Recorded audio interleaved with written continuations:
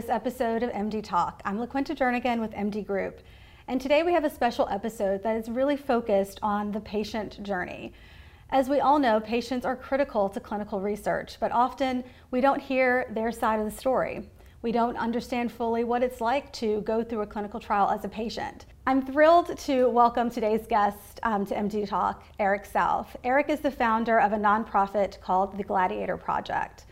The Gladiator Project connects families who are impacted by brain cancer to find support to fight the disease and carry on with their journey. But they also help fund research to find a cure. Welcome, Eric. Hi, LaQuinta. It's an honor to be here. Thank you for having me. Thank you for being with us. I'm so excited to discuss your journey and to learn about your diagnosis and how you got involved with clinical research, and also how you came to fund or found the Gladiator Project. We all know how critical patients are to clinical research, and a lot of emphasis within the pharmaceutical industry of late has been focused on finding patient centricity. But we also know that patient retention continues to be such a huge issue for clinical research. There are over 30% of clinical trials, I think, that are conducted.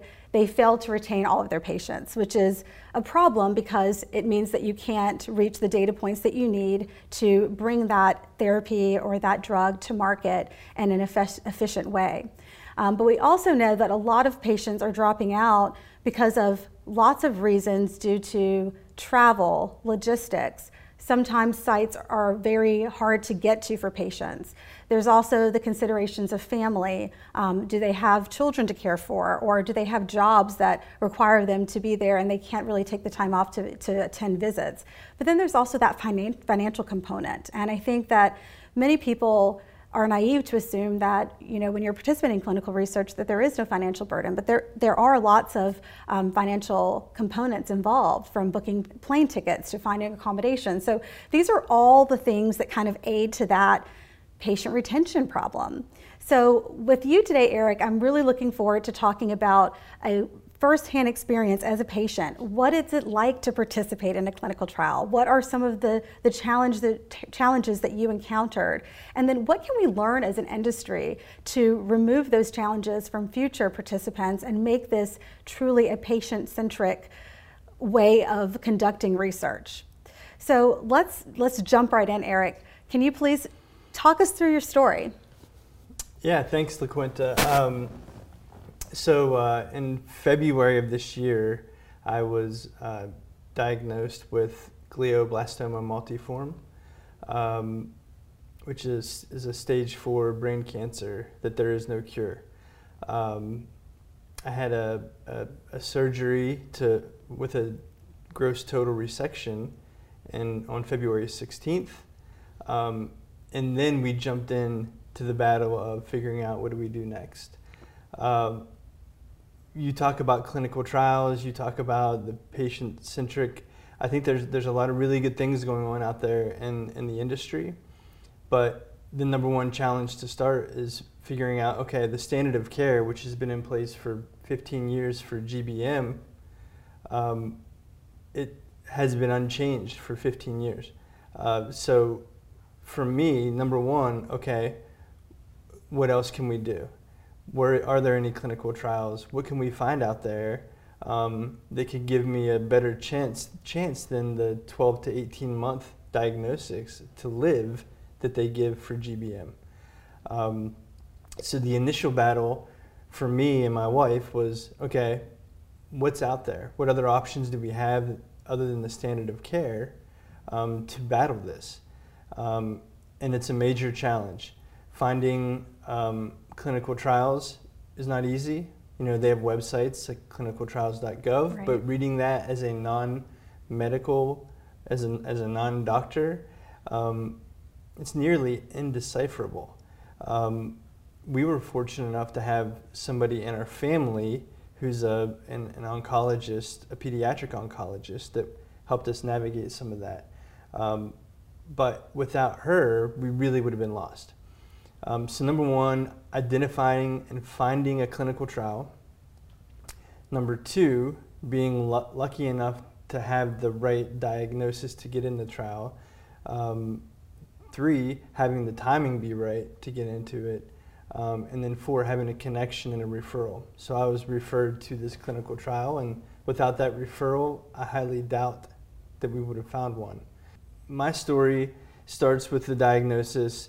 I have a successful surgery, I'm going strong, and then we get into this battle of clinical trials. So the approach that my wife and I took, I come from a business background, sales, and I've always been aggressive with my career. So our approach was to interview as many oncologists as possible. I don't think this is a normal approach that most people would take, but that's what we did. So we interviewed doctors at MD Anderson, we interviewed doctors at Sloan Kettering, we interviewed doctors at Duke, Lenox Hill, Vanderbilt, Sarah Cannon, all the reputable organizations and doctors. We interviewed them to find who we thought gave us the best chance, number one, and then 2, did they have a trial that we could get into? So just the bandwidth and energy for my wife and I, who just came off of this diagnosis. I was right out of brain surgery, so I was not at 100%. My wife was tending to our 2 children and still working and trying to handle everything. It was overwhelming. Now, fortunately, we have a tremendous support group of family and friends that were able to help us get through a lot of these challenges. But you have a window of time, 3 to 5 weeks, to make a decision on what you're going to do, because the treatments need to start soon once this type of diagnosis happens. So that's kind of the beginning part of the journey about us getting in, of my story of the surgery. We had an amazing neurosurgeon that was able to remove 99.99% of the tumor. And who helped motivate me to be positive going into this. And it was really, to tease a little bit, starting of the foundation of the Gladiator Project, because he talked to me about I asked him, what can I do? What can I do myself to help battle this? What can I control? Because there's a lot of things you can't control. And he says, have superfoods. We all have heard superfoods, brain foods, blueberries, MCT oil, all the leafy greens. And he talked about the Gladiator smoothie from Smoothie King. And this is before my surgery. And it started getting me on this path to controlling the things you can control. And it's been kind of our mantra ever since, is just fighting like gladiators. I love it. I mean, it's such a remarkable story, because when you think about all that you and your wife and your family were going through from the point of diagnosis, and then you think about all of the research and the work and the legwork you put into finding that next step, which was a clinical trial, what type of discussions did you have as a family about whether you wanted to participate in a clinical trial? What were some of your driving points to push you towards enrolling and seeking those sites to enroll with? The option was basically, can we get into a clinical trial, first of all? And then if we do I want to live somewhere else for 6 weeks, which is what I ended up doing, away from my family? Or should we just go with the standard of care and stay home and go with a treatment that has been the same for 15 years and really has been proven not to work?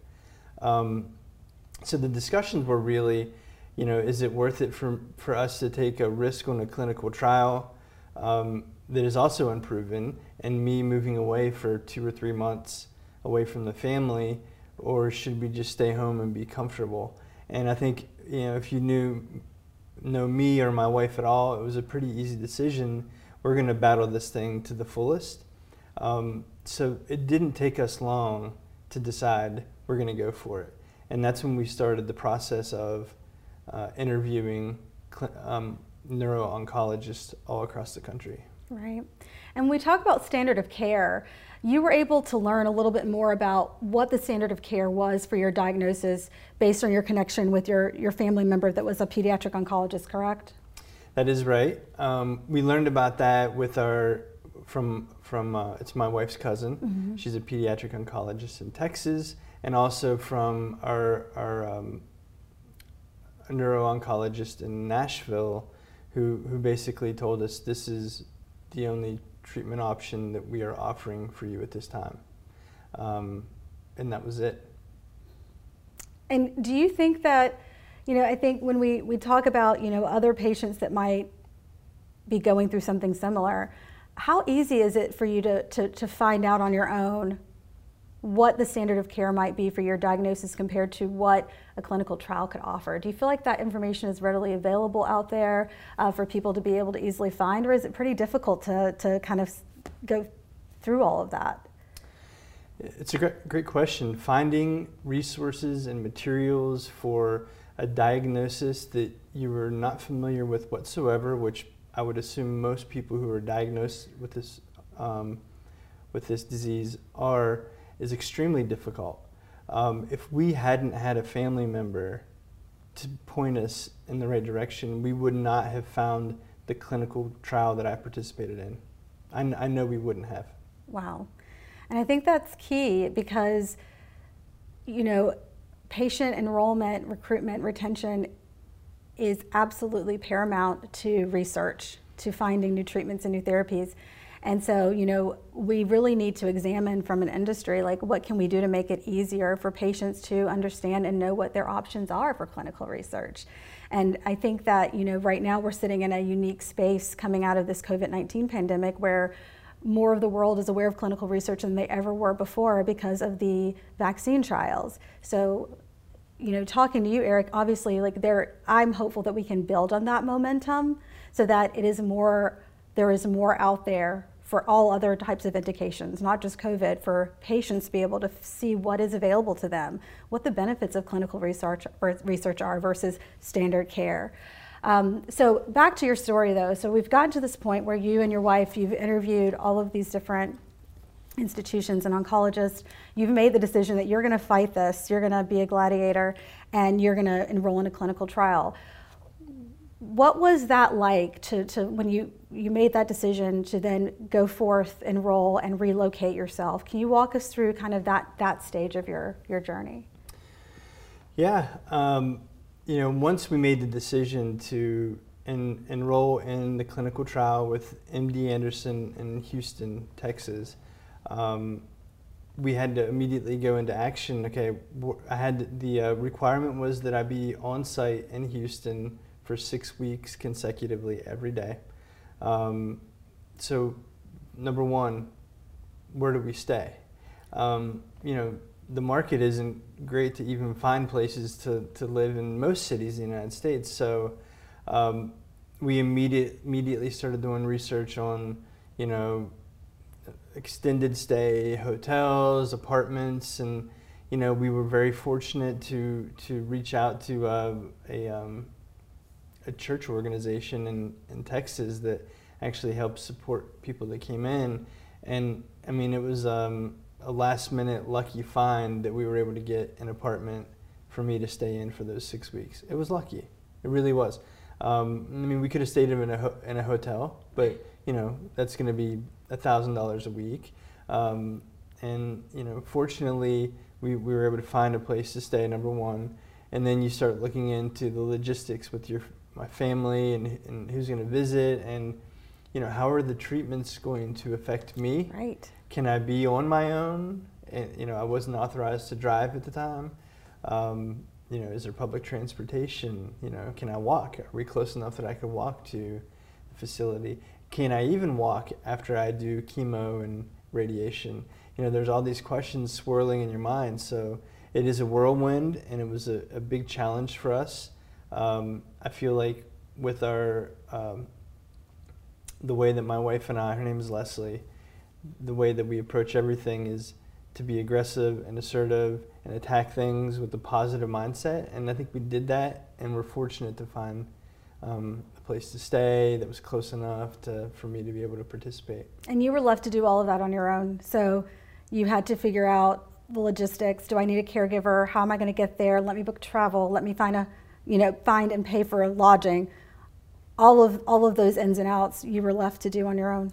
Yeah, any logistics that's involved with a clinical trial, as far as my experience are concerned, are 100% on the responsibility of the patient to coordinate those.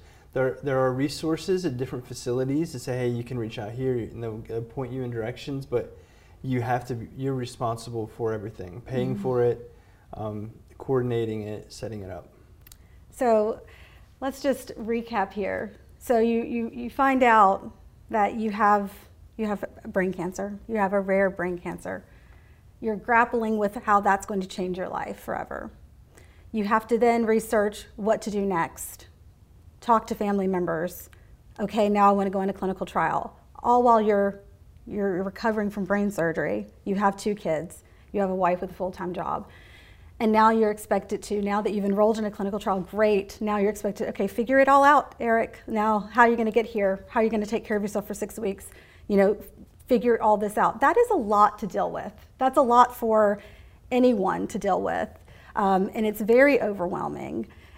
What was the impact of, you know, navigating those 6 weeks in Houston, you know, with Leslie, your wife, and your kids? I mean, how did you have to kind of re-shift your life from a family standpoint? Yeah, it was challenging. You know, we had a very busy, active life. 2 boys, they're 6 and 9. Lots of after-school activities and things going on. You know, sports and school and everything else. So our family was a big part of that, coming to stay with us and helping with the kids when I was gone. You know, it was tough because, you know, when you have young children, the last thing you want them to do is worry about what's going on with one of their parents. Right. So like the gladiator phase has always been the focus for me with them, especially to let them know that I'm doing okay, things are going all right. You know, this is something they don't need to worry about. So I was very fortunate to have family and friends jump in and help, you know, care for our kids, watch our kids. When Leslie would come down, they did get to come down and visit once when I was in Houston. The baseball team that they're on, I actually was able to do, they set up a live streaming video of the baseball games so I could watch them from Houston and then could talk to my boys afterwards and tell them how great of a job they did. So, you know, I had a support system that was tremendous. I know everybody doesn't have that, and it was still extremely difficult to navigate.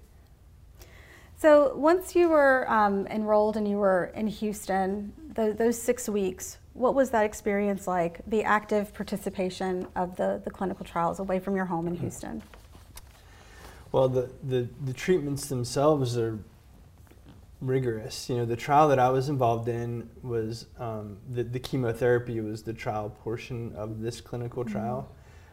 So I was going through daily radiation treatments, which is not an easy experience for anybody. So, you know, physically, it was challenging to go through that. Now, I had people with me at least half of the time, as we didn't know how things were going to, you know, progress or how I would handle the treatments. Physically exhausting, the fatigue, you know, you know, you have to go on site every day. So my treatments were every day in the hospital for at least 2 or 3 hours. You know, I was stuck with needles at least 150, 200 times in a 6-week period. Daily radiation treatments directly to your brain, and then taking the chemotherapy as well. So physically exhausting. I think that will be the same for most people. Emotionally draining as well. And I think that's really where the charity and the Gladiator Project helped keep me positive when I started to think, you know, I wrote down everything. So I documented everything throughout my journey from surgery. I was laying in my hospital bed, and I'll talk more about this later, but you know, I've documented everything from day one to share with the world, or anybody who's going through what I'm going through, what works and what doesn't, the challenges, the obstacles, the opportunities. I think emotionally for me, thinking about helping other people really helped me get through it. Because if I've never been, I don't want a pity party. I'm not here for a pity party. I want to help other people. And I think that approach helped me emotionally to start founding the Gladiator Project, to know that I can create some good and help others who will be going through what I'm going through at the same time. Yeah, and another common reason that patients are hesitant to participate in clinical research or end up dropping off is that fear of the unknown. I don't know what to expect. I don't know what treatments will bring. I don't know what's expected of me. So having a support group where you can just hear others' experience, with being in a clinical trial can help so much. And also, like you mentioned before, there's so much not in your control. And sometimes that can be the hesitation too at the clinical trial, because you don't feel like you have control over the schedule of events, what you can and cannot do. So, having some insight into that world is key. It could be the reason someone decides to participate. So it's great that you were able to use that struggle at the time to create something so remarkable and positive, such as the Gladiator Project, because it will help countless other individuals and families. At any point, Eric, did you consider dropping out of the trial, or have you considered dropping out? No, that's a great question. Honestly, I could say that I have not considered dropping out of the clinical trial that I'm in. But that doesn't mean there aren't challenges with it. Mm-hmm. I just had an MRI a week and a half ago and it was clear. So for me, there would be no reason for me to even consider backing out. I mean, my doctor is amazing. The nurses are angels and heroes, and they do great work. But I will say this, if I weren't texting with my research nurse on a daily basis and reminding of schedules and asking questions and constantly being involved with my care, I don't think I would even have been compliant with the protocol of the trial. There's a lack of funding in these clinical trials and a lack of people to handle the coordination. So I've had to coordinate a lot of things. I'm still involved in the trial now, and I can do it remotely with a visit once a month. And I'm scheduling my lab work to go do blood draws, and I'm scheduling all of that for the trial and taking care of it here, and reminding them, hey, is today the day I need to go get a blood work drawn? And not to say anything negative about my people at MD Anderson, because I feel like they've saved my life and I love them to death. But I'm highly involved with my care daily. Text messages, phone calls, emails. Hey, what about this? Hey, I had this symptom, check it. What about this? The Medicaid, whatever it may be, I need a refill. I'm the one that's being responsible for doing that. And I don't know that everybody can handle that. No. And, MD Anderson's a great site, but sites need help. They're running clinical trials.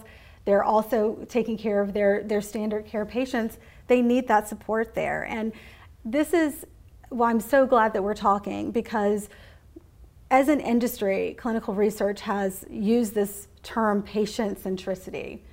And it's empty words if we don't actually reform things to fix some of the challenges that you encountered. Eric, you were able to muster up the strength, the time, the resource to do all of these very taxing and challenging tasks for your care to participate in this clinical trial. The truth is, not everyone can do that. And we have a responsibility as an industry to make sure that funding is there, to make sure that resources are there so that patients aren't trying to juggle with being critically ill and trying to participate in clinical research. There are so many options available to ensure that patient centricity are not just empty words and that it's a way of life that this industry embraces.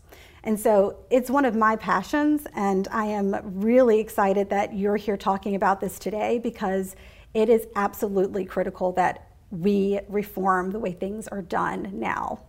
If we want patient or clinical trials to be a public health initiative where everyone knows about them and they know how to participate, we also need to make sure that patients have the support and the care that they need to participate in clinical trials, and that sites have the support and resources available to participate in clinical trials.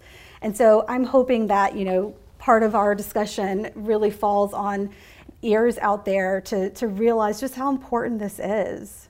So for you, Eric, what's next in your treatment and in this clinical trial? And I know you mentioned that you're able to do once-a-month visits. How long of a trial how long are you committed to participating? Yeah, the trial actually goes through this December. Okay. So the trial will be complete at that time.